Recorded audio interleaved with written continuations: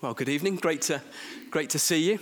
So this evening we're thinking about this subject of serving without sinking. Although if it was sinking without serving, that would have been a lot quicker to have prepared for this evening. Slightly more depressing, however. Just to kind of give you the heads up, we're not kind of focusing on one passage. So if you're kind of waiting to open your Bible to one passage to look at, we're going to be dotting around all over the place. I'll just put kind of summary phrases or verses up on the screen with headings, and that will kind of guide us through. Now let me introduce you to some people. Isabella felt resentful. She was already serving in church life in lots of different ways. And now Mike had asked her to help with the cleaning team. She wanted to say no. She should really say no. But she was worried about what Mike might think of her. And so with reluctance, she said yes. And slowly the resentment grew towards serving in the church. Zachary was bitter. He'd been leading the youth work in the church for decades. But recently it had been suggested that they start planning for the future and start planning for when he would no longer be able to lead the youth work. And bitterly, Zachary thought to himself, don't people understand youth work is all I have? Naomi was jealous. She had overheard Leah thanking Eleanor for the encouragement that Eleanor had given to her after she had lost her job. Why didn't Leah come to me for help? Naomi kept asking herself. I would have been a much better person to come alongside her. Jackson was disappointed and envious. The church had just had the privilege of hearing the testimony from a new believer, and yet it was Isaac's talk that was mentioned in the testimony and not his. Ralph felt indispensable.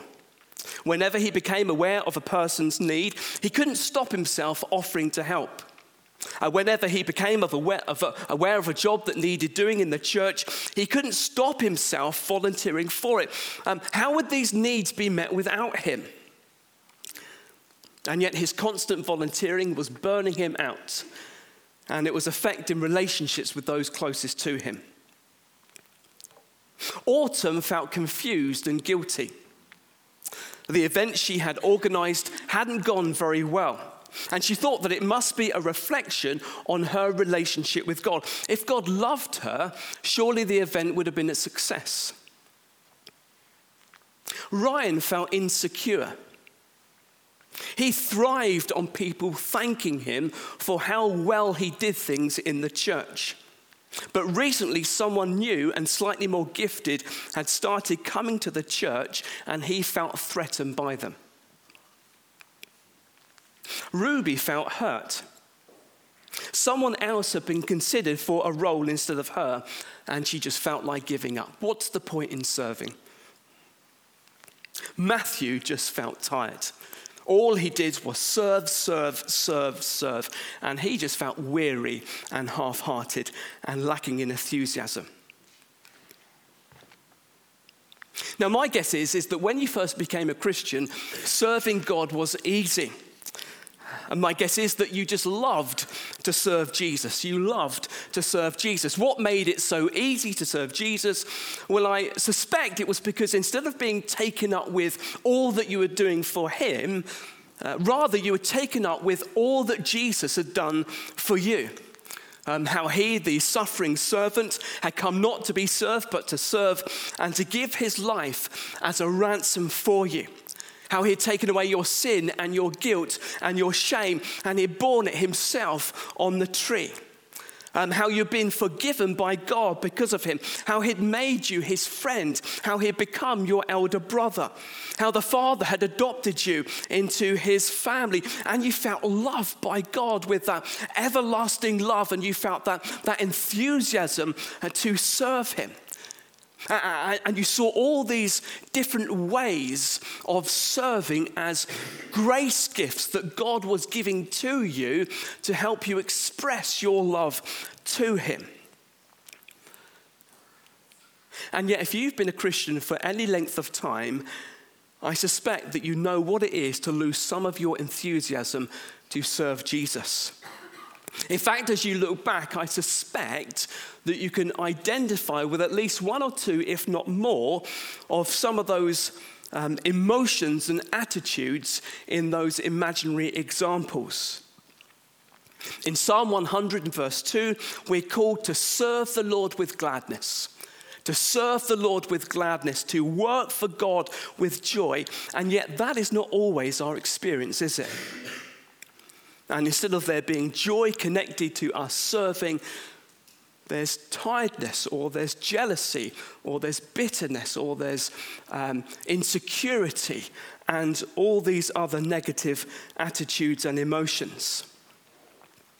Now, this evening, we're going to be thinking about what will help us to serve God with gladness. And it's a massive subject. There's so much that could be said. And so we're just going to look at a few things this evening. The plan is to think a little bit about how God calls all Christians to serve, and then move on to 3 pitfalls that you can fall into when serving, and then finish with 3 things that will help us to keep our joy in Him. I've got some book recommendations for you. There are 5 of them. They're all very helpful. Let me show you what they are. There's Crazy Busy by Kevin DeYoung. That's very helpful. There's The Busy Christian's Guide to Busyness by Tim Chester. Again, very helpful. There's Staying Fresh, Serving with Joy. I've lost count of the amount of times I've read that, probably 5 or 6. That's very helpful. That's by Paul Mallard. There's Sinking Without Serving. I've done it. There you go. I know who to blame for that. There's Serving Without Sinking. So you can see where I've stolen the title from. This evening is not just a recap of the contents of that book, but that's a very helpful book. That's by John Hindley. And then there's Zeal Without Burnout by Christopher Ash. 1 or 2 of those are particularly aimed at Christian leaders or those who are involved in part-time or full-time ministry. But every single one of them, they're worth reading, whoever you are. They give helpful principles, especially if your life is busy with family responsibilities, as well as secular work, as well as serving in your spare time in the church. Now, the first thing to say is that all Christians are God's servants. All Christians are God's servants. Everyone in this world is a servant. Everyone is serving something or someone. And if you are a Christian, you serve God. Not just by doing specific tasks or fulfilling specific responsibilities, but you serve God in terms of your whole life. How did Paul describe the conversion of the Thessalonians? He said that they had turned to God from idols to serve the living and true God.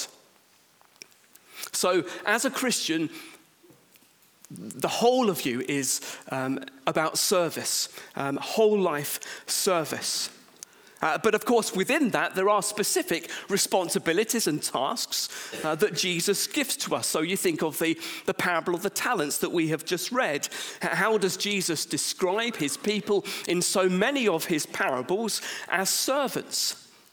In fact, in Luke 22, Jesus said that the greatest Christians in the kingdom are the most servant-hearted. That's a thought, isn't it? In Romans 12, Paul says, "Never be lacking in zeal, but keep your spiritual fervor serving the Lord." In the new creation, we will serve God day and night. So serving doesn't stop in the life to come. It continues. God created us and saved us, and he calls us to serve. And so maybe you are someone here this evening who actually doesn't serve very much at all, even though you've got the capacity and the time and the energy to serve. And that's something for you to think about this evening. God, he calls us to serve. We are his servants. Now, it's important to re-underline that serving God is much, much broader than just serving in a church context. You serve him in family life, you serve him in your interaction with your neighbors, you serve him in your work life, and so on. Another thing which is really important to acknowledge, and that is that enjoying the area of service that you are involved with is not necessarily the same as serving God with joy. Enjoying the area of ministry that you are involved with is not necessarily the same as serving God with joy. I praise God that serving him is often enjoyable, and praise God that God often puts us in an area of service that we naturally enjoy. But the very nature of serving, it carries the idea of hard work and difficulties and challenges. So, for example, in Acts 20, Paul says that he served the Lord with all humility and with tears and with trials. I don't know about you, but that doesn't sound fun to me. And so that means that we need to be really thoughtful when we assess whether we're serving God with joy or not. So let me give you an example. Let's imagine that you are a youth leader and you absolutely love being involved in the group that you are involved with. Now, that doesn't necessarily mean that you are serving God with joy. It could simply mean that you just like having fun with teenagers. On the flip side, though you may find an area of ministry very difficult and challenging and even painful, that doesn't mean that you can't serve God with joy in it. You see, when you serve God with joy, the focus is on him. It's on maintaining your joy in him. It's willingly doing it for him and for his glory. And this links in with our first pitfall. And that is the tendency to idolatry. The tendency to idolatry. Every single one of us have this tendency to be drawn to idols. Now, I find Luke 10 a very interesting chapter. At the beginning of the chapter, Jesus, he sends out the 72 disciples with the mission of healing the sick and announcing the kingdom of God. And when they come back, they're so excited and they're full of joy from the things they've done and the things they've seen. People, they've been freed from the power of Satan. Lives have been transformed for good. And yet Jesus said what it says there up on the screen. He says, do not rejoice in this. Don't rejoice over the things you've done. Don't even rejoice over the things that you've seen, but rejoice that your names are written in heaven. Now, why did Jesus say that?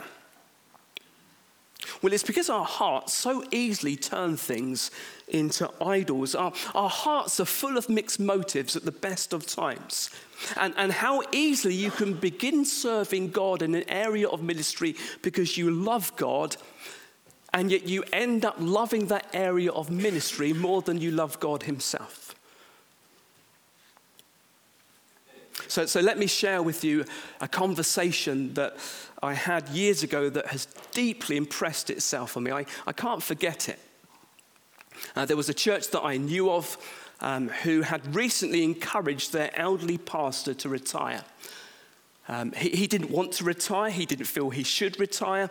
He didn't feel it was time for him to retire, but they felt that he had come to the point where he needed to retire. And so they had a big church meeting about it. And I happened to be preaching there a week or so after this had happened.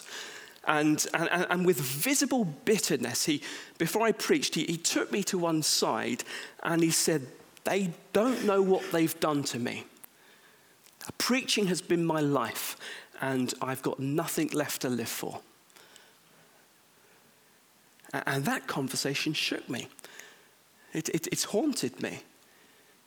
At the time, I was really involved in youth work, and I knew deep down that was where I was starting to see my identity in youth work rather than Jesus. Youth work had become a bit of an idol in my heart.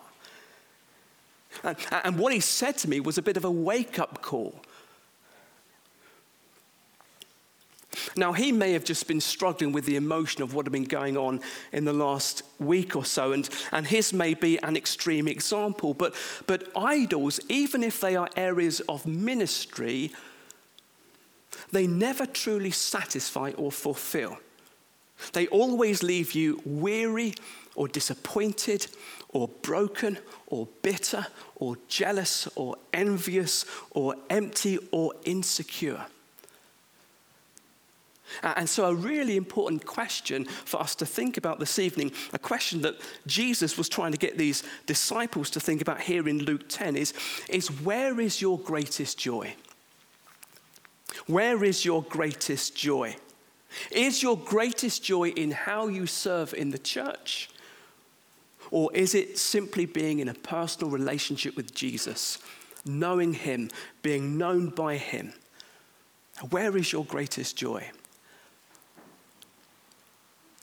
Where do you find your identity? Is it in your area of service, in your role? Or is it in Jesus? And if for some reason God took away the area of ministry that you love, how would you feel? How would you respond?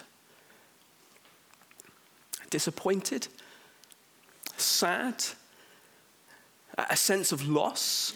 Almost sometimes maybe a bit like a bereavement if you've been serving in that way a long time. Then those responses are natural. But would you still feel that you had the greatest treasure of all, Jesus? And that actually it had all been about him anyway?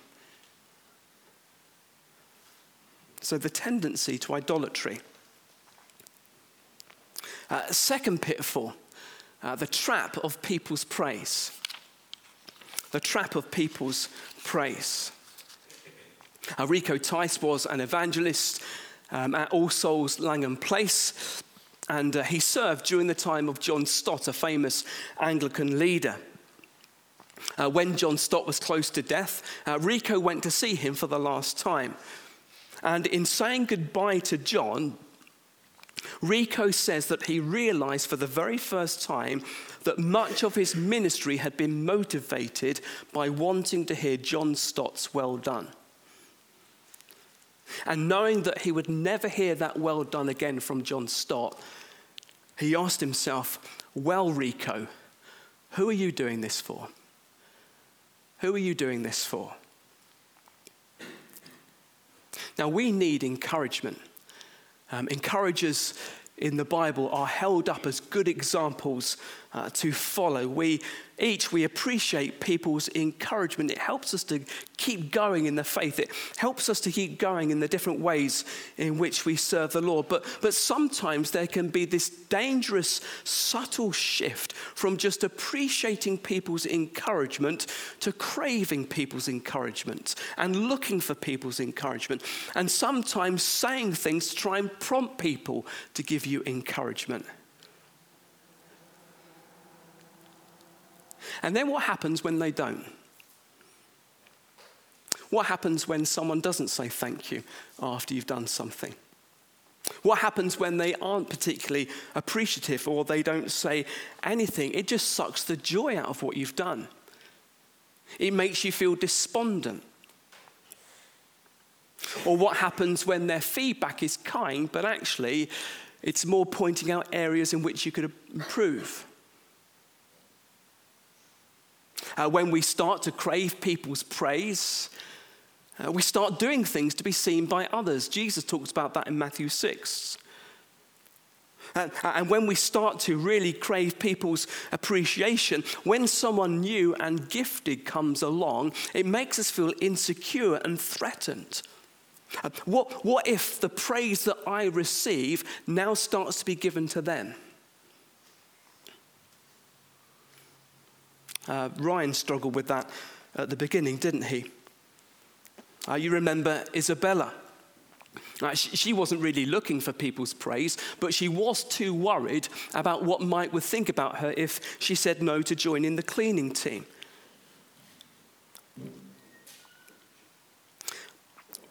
What is the solution to this? Well, here is one. Whilst appreciating people's kind words, we need to keep our eyes on the Master. We need to keep our eyes on the Master. We need to do things for him. We need to remember what Jesus said to those, the first two servants in the parable of the talents. His well done, good and faithful servant needs to mean much more to us than anyone else's well done.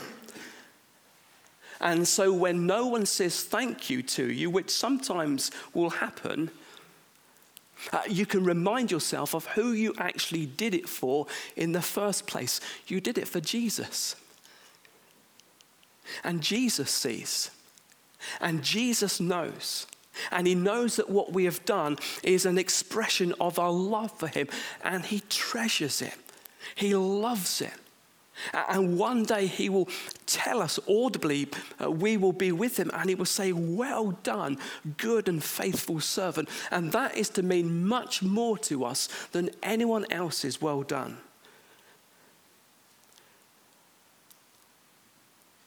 But then there is a third pitfall that I want us to think about. And that is the temptation to try and be Jesus. The temptation to try and be Jesus. Since 1991, a guy called James Joseph has tried to look like Jesus, or what he imagines Jesus to look like. He'll often take himself off to Jerusalem, and he's got long hair, he's got a big beard, he goes around with a long robe, he doesn't carry any money on him, and he walks around carrying a Bible and a blanket.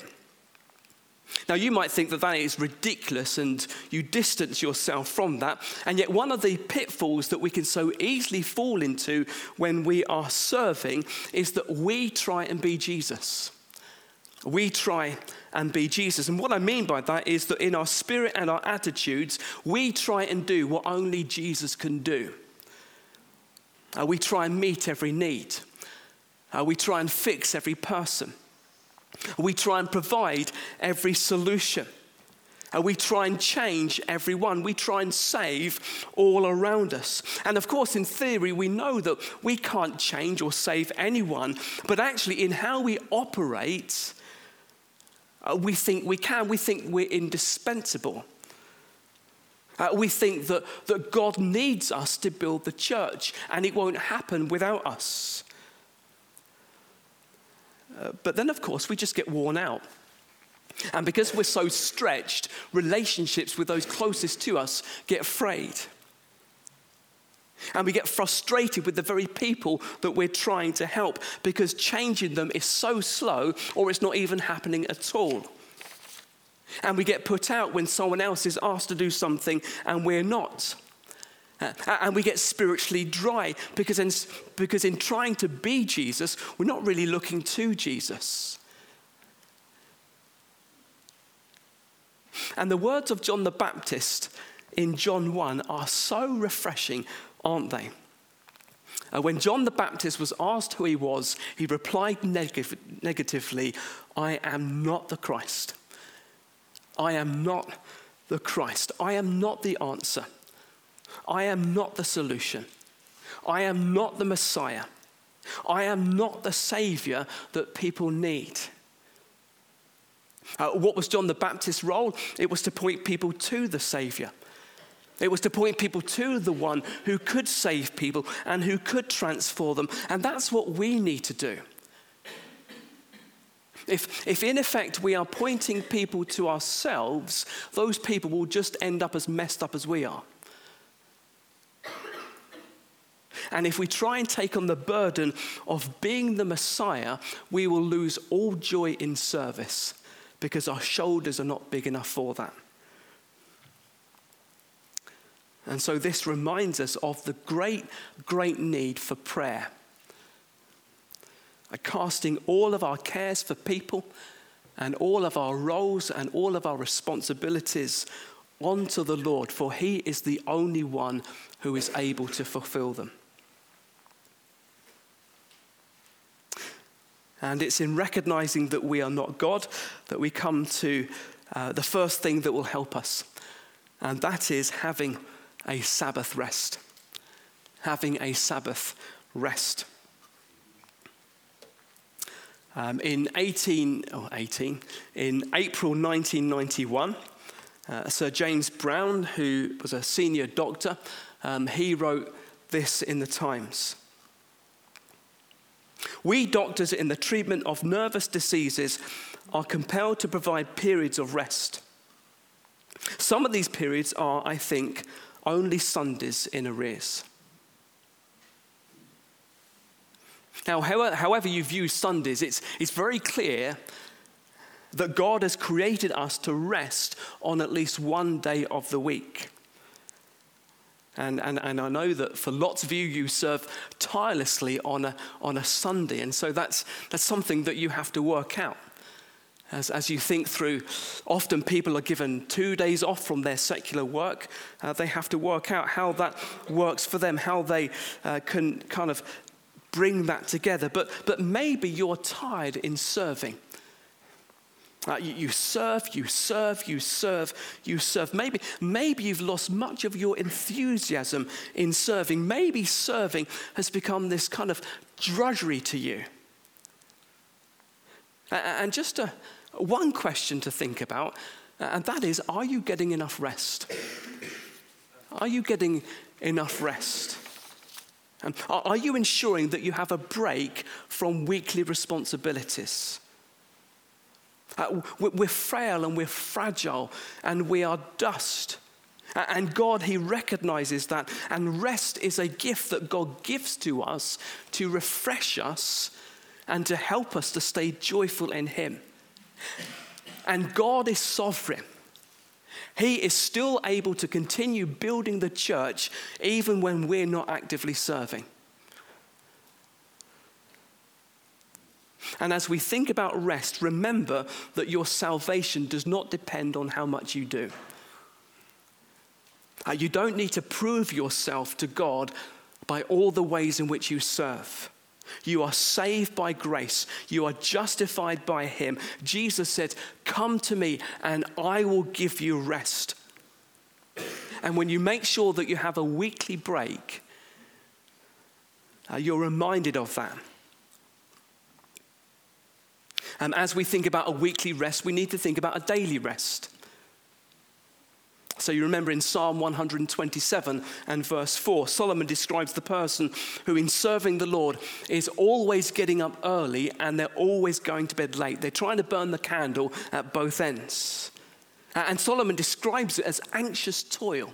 Anxious toil. They can't trust God that he will complete the work. They think that it all depends on them. And God's point is you need sleep. It doesn't depend on you. You need sleep. And then as we think about daily rest, we need to think about periods of rest during the day, mini breaks. God has not designed us to live every waking moment at full throttle. He's designed us to need mini breaks during the day. And one of the things that have happened, I think it's quite relatively recently in terms of society, is that our rest times have just merged with work times. And part of this is because of technology. So you can communicate with people all of the time, whatever you are doing. So when you're having your meal times, when you're going for a walk, when you're having times with the family, when you're watching a program or a film together, whatever you are doing, you can be sending emails, you can be reading WhatsApp messages, you can be sending text messages, you can be receiving phone calls. And what's happened is, it's a recent thing, our rest times have just merged with our work times and our serving times, and we're not getting proper rest during the day. We're not getting mini breaks. And so we're not being refreshed. And we're getting wearier and wearier. Refreshing rest helps us to keep our joy in God. A second thing which is really helpful is knowing our mission. And knowing your mission. The end of Mark 1 is another really fascinating passage. So the previous day, Jesus has been healing lots of people. And then in verse 35, it's the next day, and Jesus, he's got up very early in the morning to go and be alone with the Father and to pray. And the disciples, they search for him everywhere, and eventually they find him. And they tell him that everyone is looking for him. More people want to be healed by him. And Jesus replied like this: "Let us go on to the next towns, that I may preach there also. For that is what I came for." Jesus knew what he had come for. He'd come to preach. And to stay on mission, Jesus didn't try and meet every need. Jesus didn't heal every person. Jesus knew the difference between the things he could do and the things he should do. Jesus had priorities, and he knew what those priorities were. And he knew that if he did all the things he could do, then that would stop him from doing the things that he really should do. When Mary Magdalene left her job in the White House, she said, "I finally asked myself, who needs me more? And that's when I realized it's someone else's turn to do this job. I'm indispensable to my kids, but I'm not close to indispensable to the White House." We need to have priorities. And we need to know exactly what those priorities are, because we can't do everything. And we need to know the difference between what we can do and what we should do. And so if I was to ask you, what are your 3 main priorities in life? What would you say? Have you ever thought about that question before? If you could kind of think it all through and kind of get it down to a list, what would you say are the 3 most important things for you in your life to do? It's really helpful to kind of work that through. And then, without being kind of too black and white, to kind of use that to ensure that you plan your schedules as well as you can, knowing your limitations. Now, otherwise, the danger is if we haven't thought through what it's really, really important to do, if we haven't thought that through, we would just end up defaulting to just trying to keep people happy, just trying to meet the next deadline, trying to maybe just agreeing with every opportunity that comes our way, or accepting every invitation. And we just become weary and drained because we're trying to cram in too much. Now maybe you are someone for whom one of the challenges is not so much that you are so busy and you've got such little time for rest, but actually you have a huge amount of time for rest. And you have lots of spare time on your hands, and you have lots of opportunities to meet up with friends and socials and leisure and sport and entertainment. And you like to make the most of those opportunities. And that means that for you, when it comes to you serving, you're tired and you're unable to serve in the spirit that you like because you're trying to cram too much in. It's good to know your mission. What is your mission? What are your priorities? Do you know the difference between the things that you can do and the things that you really should do? And are you making choices based on those priorities? And then finally, and perhaps the most important of all, choose the good portion. Spend time sitting at Jesus' feet. In the build-up to Mary and Martha in Luke 10, you have lots of people who are busy doing, they are frenetic doing. So you have the 72 disciples who are busy doing things for the kingdom of God. You've got another person who wants to know what he can do to inherit eternal life. And then in verse 40, the spotlight shines on Martha, and she is frantically doing, she's distracted with much serving. So much so that she's actually really annoyed with Mary because Mary is not pulling her weight in the kitchen. In fact, she's so annoyed that she's annoyed with Jesus for allowing Mary to not pull her weight. And Martha actually is quite rude. And she rebukes Jesus. She accuses Jesus of not caring about how much serving she is having to do. But the Lord answered her, Martha, Martha, you are anxious and troubled about many things, but one thing is necessary. Mary has chosen the good portion which will not be taken away from her. Serving Jesus is important, but much more important than that is allowing Jesus to serve you. Serving Jesus is important, but much more important than that is allowing Jesus to serve you, daily sitting at Jesus' feet.